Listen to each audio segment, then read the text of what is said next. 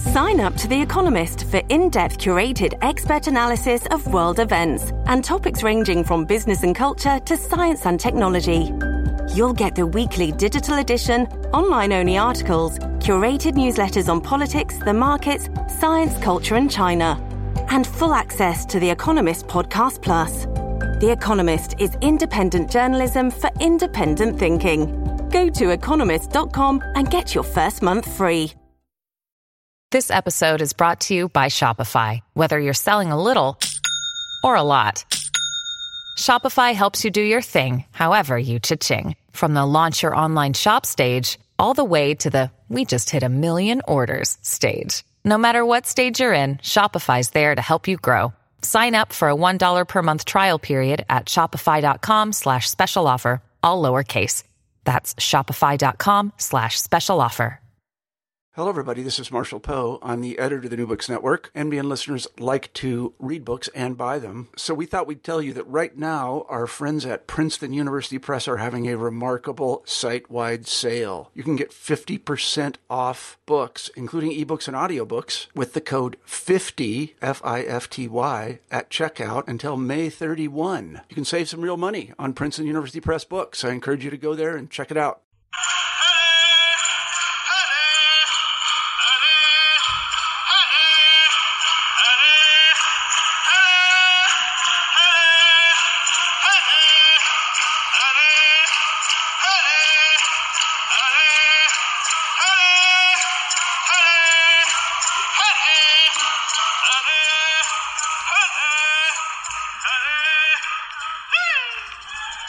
Hello, this is Ryan Tripp, coming to you from the New Books Network, Native American Studies and History.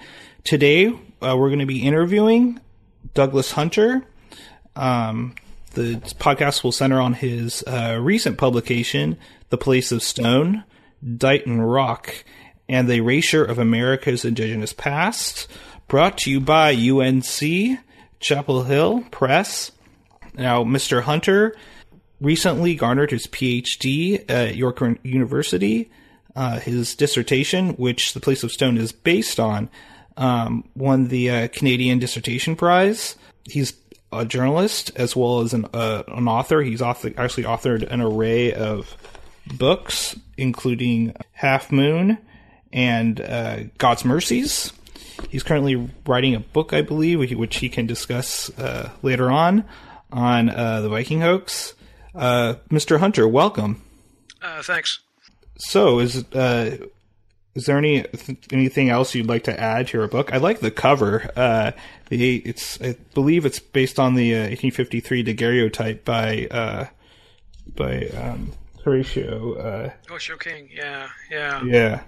No, it's a great cover. I mean, I think I've done 20 books, so you never know what you're going to get from a cover, and it's always delightful when you get something you like. And I like that one from the moment they and I have a background in graphic design. I mean, I've designed a couple books, and I still do illustration work. So I tend, for the sake of the process, to step out of it and not to backseat drive it. But it's great when you see people do good stuff, and you go, yeah, that works for me. I got nothing to say.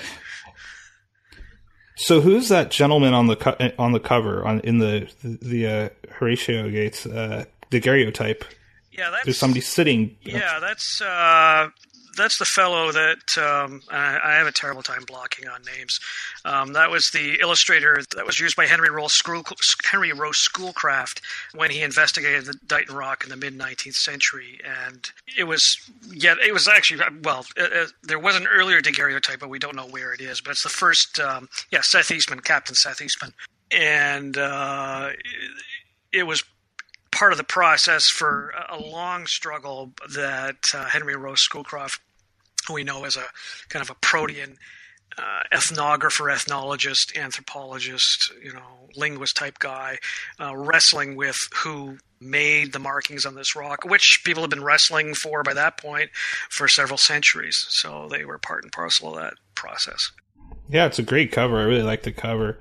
So you contend first that petroglyphs by and I'm quoting here, a broad cultural class of pre-contact peoples called Eastern Woodlands are all of a kind. But then you argue that Dighton Rock was the largest, the most complex, and the first set of such markings to be found and described. Can you elaborate on your impetus for focusing on Dighton Rock in the context of an Eastern Woodlands category? One of the reasons I'm asking this is because I know there's a lot of such petroglyphs and boulders and rocks across the Eastern Woodland landscape. So, I was just, I'm sure our listeners are just curious. Yeah, absolutely. Well, when I came into this area of study, when I was coming in to do doctoral work, what I was really interested in most was pseudo-history, fantastic archaeology, all this really kind of fringe stuff about, deep contact past and the idea of pre-Columbian arrivals and whatnot. And when I started when I started looking at all the case studies I had, I started to see a lot of stuff that was really around indigenous artifacts and appropriation or misappropriation, taking indigenous materials into saying, no, these are really Europeans made this, or Native Americans were looked in such a particular way or had particular capabilities because Europeans came and made them better. It's something that I ended up describing as white tribism. So in the process of what I found is that if you looked at these petroglyph cases, it's quite common to find misinterpretations of them in a European manner. One of the best examples, in fact, I had was Peterborough petroglyphs here in south central Ontario. It's a site I know very well. There's like 300 glyphs in this amazing field. I also know the painted rocks at Mazenod Lake and some other places. And Peterborough is an excellent case study of misinterpretation because it's supposedly a 14th century Viking site. It's some kind of 3000 BC sky map. I mean, there's just an endless number of interpretations that have been affixed to Peterborough. But what Dighton Rock is valuable for is it's been known for so long. As I said, it was the first rock that was noticed by people, and it was noticed in 1680. So when settlers are coming and seeing this thing, they've only been in New England for a couple decades. This is very, very early in the Euro-American experience of Native American culture. So Stephen Williams, in writing about Dighton Rock in Fantastic Archaeology, had said that and I'm paraphrasing, but it's actually a pretty good litmus test for, however Dighton Rock was being interpreted is a pretty good indication of what archaeological thinking was at the particular time. So Phoenician theories and Viking theories and all these things, they if that's what's hot at the time in this general debate over, ancient America, Dighton Rock is going to show it to you.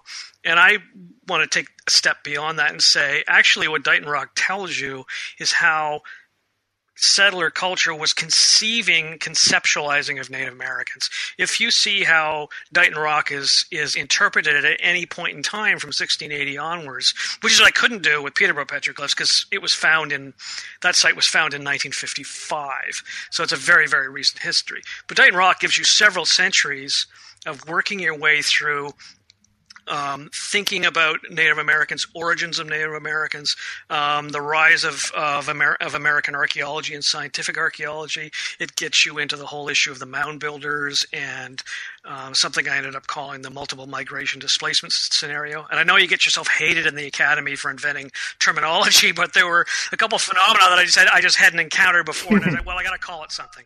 So those were two things that I ended up doing: white tribism and this idea of multiple migration displacement.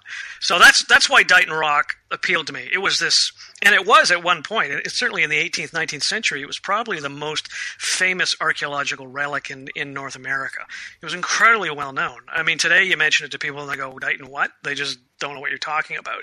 But then anybody that was writing and thinking about origins of Native Americans and the, early arrivals in America, they were going to use Dighton Rock. They had to figure out Dighton Rock and fit it into their, theories in some way. Do you know of any other contemporaneous rocks in the 1680s or 1690s? By the 18th century, people were starting to wake up to the fact that, there's other things that look like this. And certainly by the time the mound builders come along, and which is coincident with American westward expansion after the American Revolution, you're starting to see not just mounds, which gave to the rise of the erroneous mound builders, but they did start to find other rocks, inscribed stones in the Ohio Valley, on Lake Erie. There was a number of them around New England and even nearby in Narragansett Bay where Dighton Rock is. And so they all were kind of, of a kind, I suppose you could say. There were certain motifs in style and imagery that seemed to say, these are all kind of made by the same people. And even today, it's very difficult. And that's why something as awkward as Eastern Woodlands gets used, because pre-contact, it's very hard to say exactly which cultures were existing in which places. And, tribal identities, morph and change. But there was... Mohegan and the Pequot. There was a shared mythological confederacy. And exactly. But there was also a shared mythological reality that was recognizable from Iroquoian societies and Algonquin speaking groups. So this is sort of this broad basket of images and beliefs that fall into this what they would call Eastern Woodlands. You argue that the Dighton Rock markings are examples of instability in form or perceptual ambiguity. Now, I've encountered that concept before. Can you explain this concept for our listeners in the context of Edward Kendall's reference to a reading of the markings first by some Mohawk Indians? What is some Mohawk Indians? What is that referring to? Who's Edward Kendall? And what is perceptual ambiguity? Yeah, which way to come at this first? Well, Edward Kendall, we can start with, was a very curious in fact, as he was curious about things, and he was curious himself. An Englishman who came in the early 19th century. He traveled in east of the Hudson River, 1807, 1809, and I think he came here to look for rocks. These enigmatic stones. He wanted to see them all, and he wanted to explain them. And he was probably the most rational viewer of the rock by this point. I mean, at this point, we'd had, Antoine Coeur de Gébelin, a Frenchman who saw this elaborate Phoenician tableau in 3 different times, depicting the arrival of Phoenicians and their goodwill and amity with the native people they met. There was Lost Tribes of Israel stuff going around, and probably Phoenician was the dominant one, but it was when Kendall came and Kendall looked at it, and Kendall's writing, which hasn't been appreciated, has a lot of Masonic, subtextual, esoteric interpretation in it, but ultimately he really felt that this was an indigenous artifact. He looked at others in and around New England, and he just said they're all kind of the same thing. And it was a bit of a denigrating attitude. Still, it was like no European would come up with something like this. It was too crude for him to. Phoenicians wouldn't do this, so therefore it looked like the other things Indians did. It's got to be an Indian thing. So in terms of percept ambiguity, a number of anthropologists have written about this, and it also ties into something I say in the introduction, and I say to people in general, is that Western inquiry has a real problem with ambiguity. It likes certainty of message. It likes absolutes of definitions, identities. And it also pushed people, when looking at something like Dighton Rock, into seeing inscriptions. They wanted to see letters on a rock, and it added up into a message. That's what was there. It had a very difficult time with 2 things. One is that markings could be made over a long period of time by many different people, maybe even people from different cultural groups or tribal groups who are contesting a site. So there was no intention to build up a unified message that you could transcribe and read. And there was also the issue of where we know other markings, such in song scrolls or shamanic painted rock stuff in Algonquin culture. We know that where we have or suspect that where we have exchanges at these rock interfaces, this Earth-sky world, beneath world interface, where there are exchanges of medicine and power, these markings are very personal. They're not meant to be road signs for everybody else to read. So the markings mean something very distinctive to whoever made them. They weren't meant to be read by other people per se. And then you get into the issue of instability of form in this ontological world, where someone like Nanabiju in Anishinaabe realm, who has many other parallels, could take any form he wanted. So he's often shown as a rabbit, but he wasn't a rabbit. He could be what, where, and what he wanted, and so you have a system and an ontology where things aren't fixed, that do keep changes. The things are hybridized, and there's multiple layers of meaning. There's stones that are grandfathers. There are grandfathers that are your literal grandfathers, but there are also other than human beings are grandfathers. So these entities from the spirit world, if spirit world is the right word, fill these multiple layered roles of meaning. And that makes it very difficult for a Western eye to come in and say, I just want to read what's on the rock. Just tell me what this says. And also perversely becomes an argument against an indigenous interpretation, because people could say, well, if you can't tell me what this meant to Indians, why are you even telling me it was made by them? Because I'm going to tell you what it reads in Old Norse, because I can read that Old Norse perfectly. So you negate the indigenous attribution because you don't understand the indigenous world, and you have a great discomfort with this idea of ambiguity and uncertainty. That's just the way things are, and that's hard for people to get their brains to wrap around. So when you mentioned the Mohawk, there was a delegation that visited Boston in the 1740s, and it seems very likely that one of the earliest, explanations for the rock that came from an indigenous voice.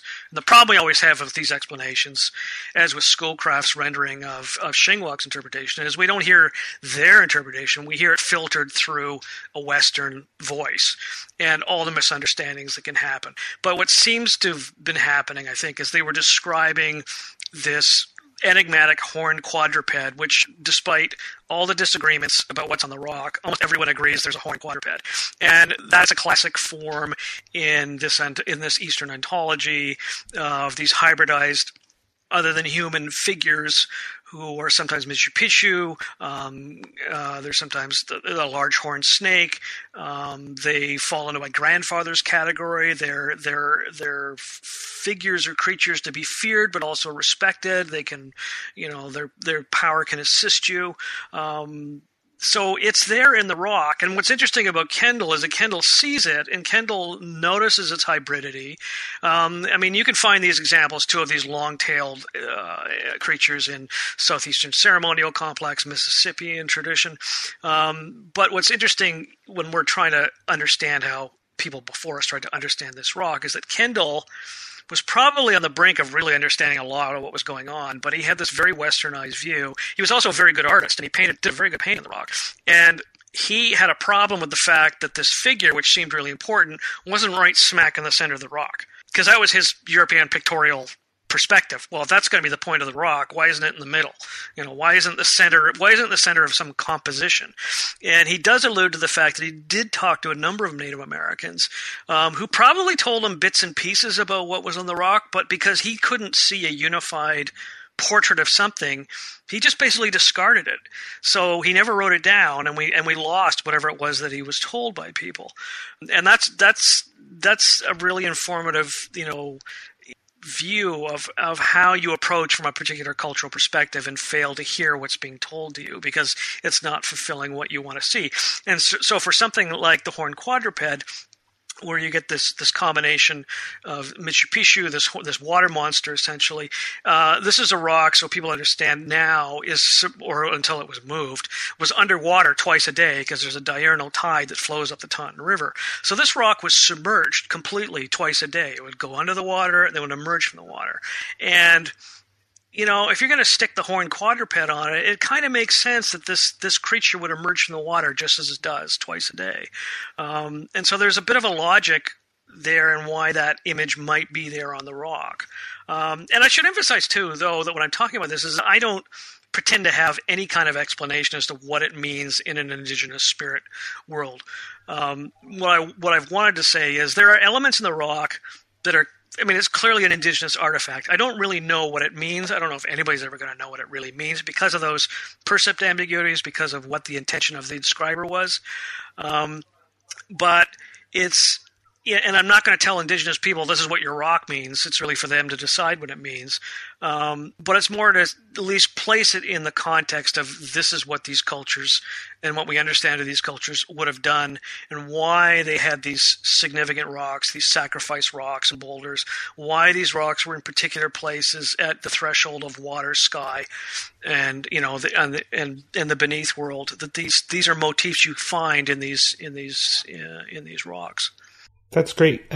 On the subject of percept ambiguity, you mentioned Craig Sapola, who was actually my 2010 Indigenous Archaeology Field Supervisor. His symbolic petrification. Can you explain that in relation to percept ambiguity? Boy, let me give it a shot. That's really for Craig to describe. But he was looking at, and I just alluded to it a bit, he's looking at the idea of ancestors literally becoming, at one with stone. That, I think what he's talking about is in recognizing and remembering your physical ancestors, they become part of this world of stone. These stones have so-called sacrifices. There's pine branches left on them, and he also talks about this ambiguity in this world between what we would consider our ancestors, like your grandfather, and these other ancestors which are in a spirit world or this other than human world, which would include these water monsters, so-called, and so there's a bit of a fluidity between what is human and what is other than human. And it's also in a world that is essentially animated in almost every aspect. It doesn't mean everything is alive, but everything in some way can be alive. And you find the relationship quite extensively through Eastern and Northeastern North America, this idea of stone being significant, stones themselves being significant, and stone being kind of a permeable barrier to those who know how to access it and access this other world, this world of other than human spirits, which is also a place where ancestors have gone. On the topic of shifting meanings and affinities, many of your authors, Kendall, Stiles, etc., seem to interpret, reverse, retract, and reinterpret Dighton Rock assessments throughout their lives. How did this instability shape your approach to their Northern European, Phoenician, Tartar migration theories, as well as advancing your own Gothicism and transatlantic Gothicism, those categories that you mentioned earlier? How did it shape your approach to, how did these reversals and retractions, which I noted throughout the book, how did this shape your approach to your own categories? Well, I think people were struggling to define Dighton Rock at the same time they were struggling to define other issues. So Dighton Rock was a means to an end. And a lot of that was around issues of Native American origins, but it also really, in a broadest sense, all these theories were trying to answer two questions, as I said. It was who belongs in America and to whom does America belong? Those are the two really driving questions you find through much of the colonizing period, and indeed in through the history of the Republic. Who ought to be here and by rights, and who gets to have it? So Dighton Rock really gets enlisted in that idea because it is being used both to identify these people from other places, these Phoenicians and lost tribes type people and Vikings, but it's also being used even when it's in an indigenous context to define who Native people are and aren't.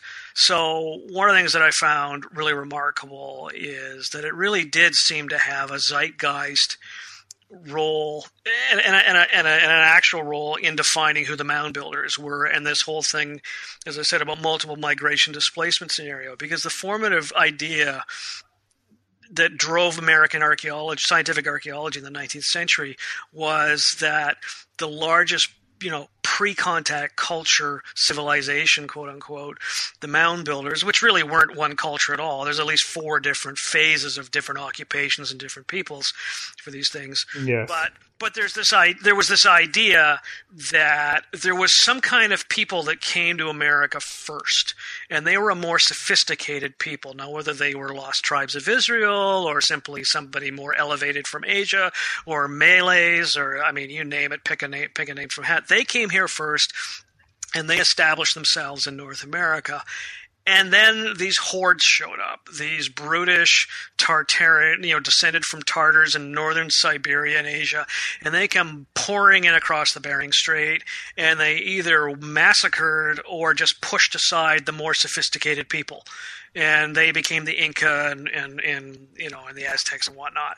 So Native Americans were not the original people, and they did not inherit these, they were not the descendants of these so-called superior, peoples who left these amazing mounds and whatnot behind. And Dighton Rock drove that partly because the idea, as it shifted around, and it also went through its own reversing polarities where, at one point, Dighton Rock is the work of those sophisticated early people that came and then were shoved aside by the Native Americans. In later interpretation, they became the Native Americans themselves who shoved aside the more sophisticated people. Whichever way it went, it never worked out well for Native Americans and how the rock was interpreted. But the rock had that utility, and people were struggling with their own questions. Westerners were struggling with their own questions about origins of humanity, polygenism and monogenism, and this overspreading of the earth, and who got where first. So Dighton Rock being such a well-known archaeological artifact, you had to account for it and you had to work with it. So people kind of worked with it, and they changed their minds a lot. Now, one of these people actually equates Phoenicians with Native Americans. You alluded to this. Who was this person, and what do you mean? I mean, did this person equate Phoenicians with Native Americans, and how? Well, there was a couple that did that, and I'm sort of grasping my own book right now to get them all. Antoine specifically. Cortegablin was, he saw them as distinct peoples, but there was this amity of, they come together and they treat each other with respect and peace. And he was Cortegablin was a Masonic esotericist. He wrote a whole series of works on esoteric matters, and I think actually, because he was also a staunch critic of Catholicism, that his whole interpretation of Dighton Rock was this elaborate, basically a criticism of the Spanish in America, that, the Spanish in America were unworthy of the people they met, the indigenous people they met. But the Phoenicians had come, and look how well they got along with everybody, because there's this record in the rock. So it was a condemnation of the Catholic incursion into the Americas. But there's always this tension in this broader basket of what I call white tribism is to whether evidence that is indigenous is actually, it gets misinterpreted as being, no, this is actually foreigners that came here and left this stuff to us. Or it becomes proof that, no, these foreigners came and they actually improved the Native Americans. They taught them the skills that made it possible to leave the marks in the rock. Or they made them more physically handsome or beautiful because they interbred with them. So, that's part and parcel of that kind of Phoenician theorizing. Are you going to let these people mix with each other, or are you going to let one of them, be the superior group and give them the credit for the archaeological artifacts? And this sort of misappropriation happens time and again in archaeological interpretation. That's why the rock becomes Viking, in the 1830s, and then an indigenous grave at Fall River becomes a Norse grave. It just Henry Wadsworth Longfellow, writes a whole poem called "The Skeleton Armor," that supposedly, and it's clearly a 17th century typical, Native American burial, but it gets reworked as well as evidence of these newcomers. And others at the same time think, no, it's a Phoenician burial, but it's all appropriation in the end. You mentioned Edward Kendall, the Freemason scholar, earlier. He interprets Dighton Rock markings as figures influenced by works of art of a better and higher character. Now, You also briefly mentioned Henry Schoolcraft, and then Shingwak, and these scenes that Shingwak presents and his companions present that are supposedly infused with meaning. What were the circumstances of Schoolcraft and Shingwak's and his companions meeting, separate from the Mohawk delegation, the earlier Mohawk delegation? And what did Shingwak refer to as infused with meaning? What, in a redundant sense, what does that mean? Right. Well, Shingwak was a leading figure in the Upper Great Lakes in Anishinaabe politics and culture, and he was Henry Royal Schoolcraft. For people that don't know him, was starting in the 1820s and became one of America's leading ethnographers. He married into an Anishinaabe family. He really owed a tremendous amount to his wife and her family for what he understood. I think he claimed to really understand more than he really did. If it wasn't for them, he would have a very hard time knowing much of anything or holding forth on much of anything. But he had been the Indian superintendent for the U.S. at Michilimackinac, and so he knew Shingwak from negotiations over American expansion. And we don't have enough hours in the day to go into all the permutations of Schoolcraft, but basically in 1839, these drawings had been published. A series of drawings had been published in Antiquitates Americana, which was the big 1837 text that laid out the contention that this was a Norse inscription, or at least the middle of the thing was. It explained the voyage of Thorfinn Karlsefni and his attempts to colonize that were in the Vinland sagas. So he was very intrigued by all this, and it had the various drawings done by different people, and you have to remember, Schoolcraft himself had never even seen the rock either. And this is very common in the history of Dighton Rock. People who had never been within 1,000 miles of the rock were very confident on explaining what it was all about, based on drawings by other people. So there was always these multiple layers and removals of interpretation. And it's a very hard rock to draw. That's another problem. That you're trying to interpret this three-dimensional object with very obscure markings that have been vandalized as well over the years. But anyway, he took the drawings to Shingwak, and he took them. He said, "I want you to read." Basically, he said, "I want you to read this for me." So Shingwak took away the drawings, the volume, and for reasons we don't really know why, he decided one of the particular drawings was the most important, and he gave an explanation, and it was a multi-partite, part historical, part mythological. Schoolcraft actually takes about a dozen years to get around to even publishing it, and you have to understand all the other changes in Schoolcraft's life and all his other interests that happen over the intervening years to realize a lot of the problems with trying to read Schoolcraft's interpretation of what Shingwak's interpretation of the rock was, which was based on other people's interpretations of the rock based on drawings. And I don't think Schoolcraft himself understood, despite his claims to being very versed in the esotericism of the Wabano Society and other medicine societies, I don't think he really understood this stuff at all. So there are elements of what Shingwak was probably trying to tell him that he didn't get. And I think Schoolcraft also had a habit of putting his own spin on things. He certainly did that when there was a later petroglyph found at Cunningham's Island, and a lot of the reading he attributes to Shingwak. I am very skeptical if any of it came from Shingwak. I think Schoolcraft probably just made it up himself and attributed it to him, because by then Shingwak, they were well removed from each other. He hadn't seen him in forever. Shingwak was near the end of his life. I mean, it's a whole other issue with his interpretation. So Shingwak is a real difficulty for us. It's that on one hand, here is an indigenous authority. On the other hand, we don't know how much to trust of what Shingwak says because it's coming through Schoolcraft. And we also have to question, well, why did Shingwak want to even tell him? What was in it for Shingwak? Shingwak was someone who was in the midst of some very difficult political negotiations. He had been with the Americans. He was with the British, in later years. Schoolcraft was someone who was, trying to make happy. Schoolcraft had very particular ideas about what he wanted to see in these rocks. He was always around these ideas of warfare and tension and violent overthrows. So if that's what Schoolcraft kind of wants to hear, well, he's going to hear war stories.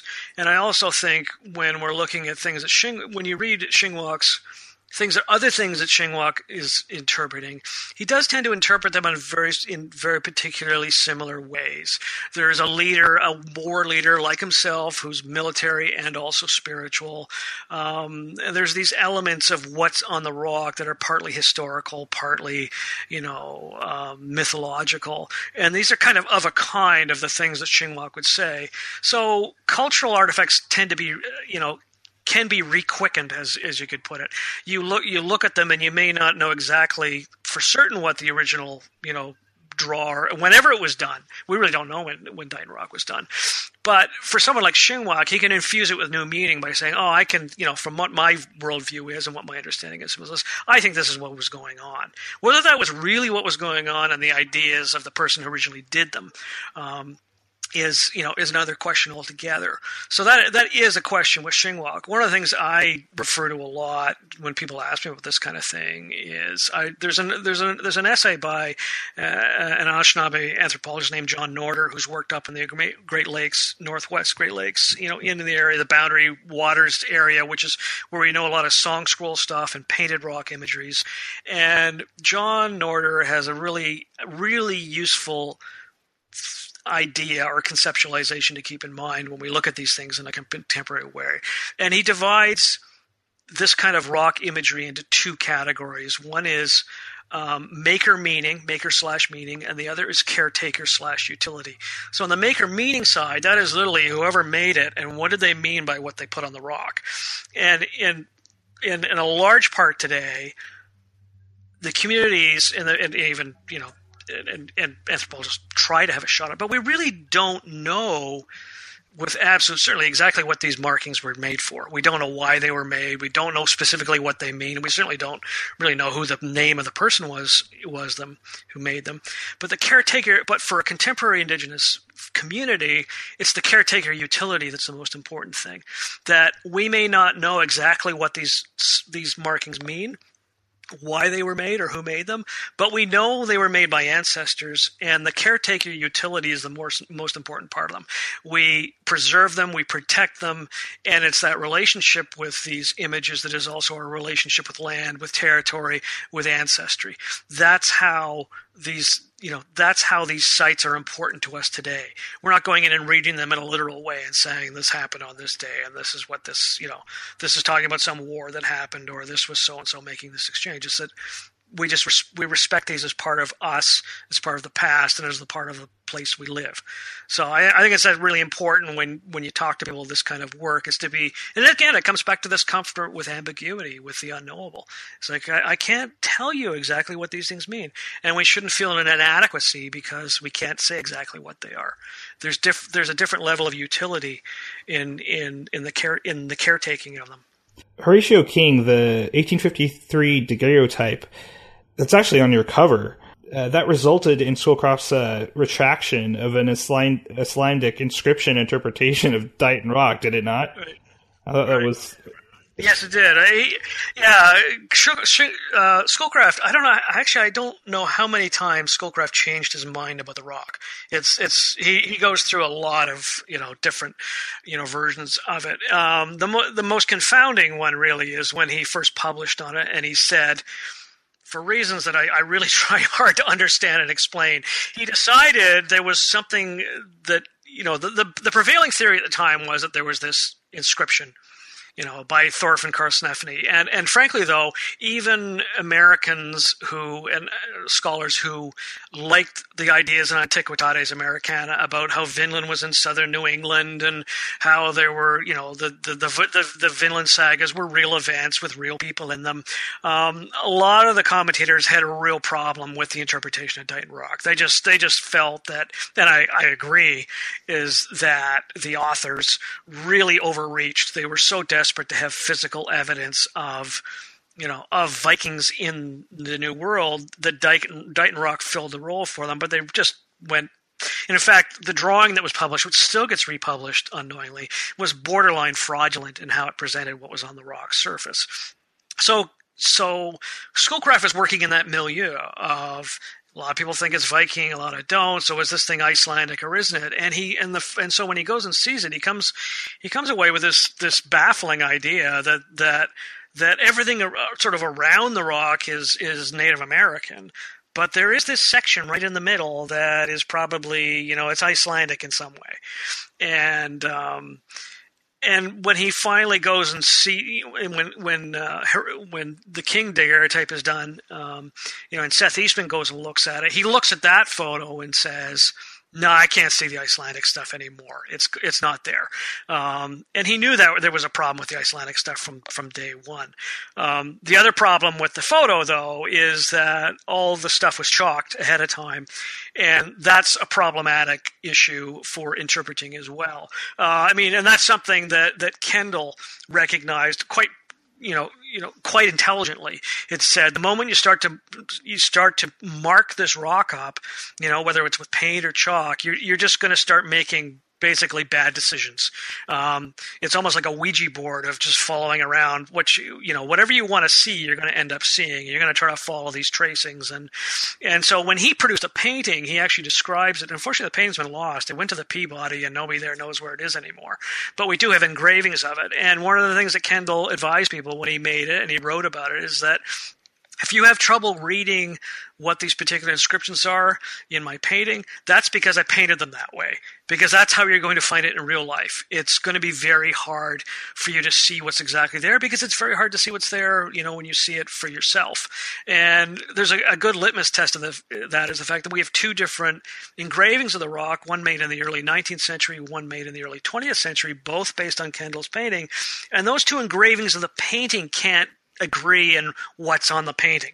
And the painting is supposed to be of what's on the rock. So we keep getting these layers of removal, stepping back from what the original was. And Kendall as well, I think, was prescient in recognizing that whereas others who approached it always approached it like an inscription, like it was something, in the biblical lands, on a stone, and you just had to write down whatever the markings were, and then you could take that piece of paper and translate it somehow, like the Rosetta Stone or other things. And what he realized is that the rock and the markings are one and the same thing.